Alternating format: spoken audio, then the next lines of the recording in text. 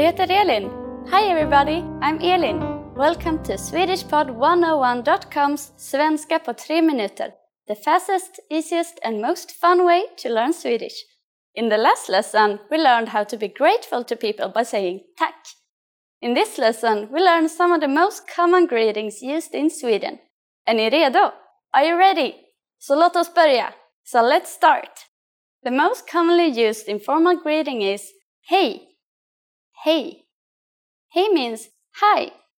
We use it when we meet people. We can use this greeting with anyone. Yet, it isn't the only way to greet someone. We also have hallå. Hallå, which means hello. And more time-specific greetings like god dag. God dag. Literally, god dag means good day. As a rule of thumb, we can use god dag only during the daytime, from morning until evening. During the evening, we say god kväll. God kväll.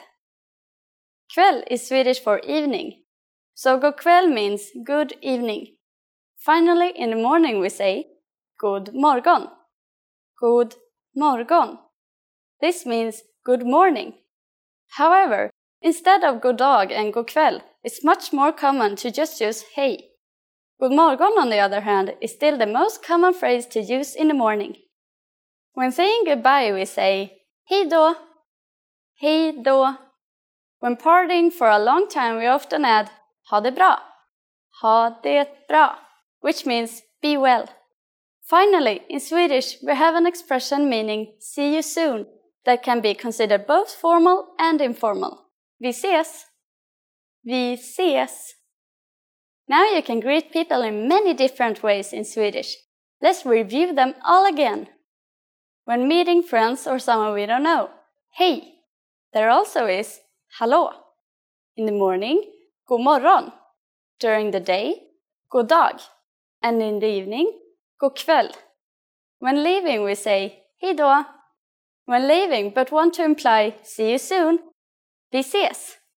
To which we sometimes add ha det bra or be well. It's easy, isn't it? Now it's time for Elin's insights. In formal situations, Swedish people commonly greet each other by shaking hands. However, if we meet someone we are very friendly with, we hug. Swedish people are generally shy and might not take the initiative to hug, but don't be afraid to do it, it's always appreciated.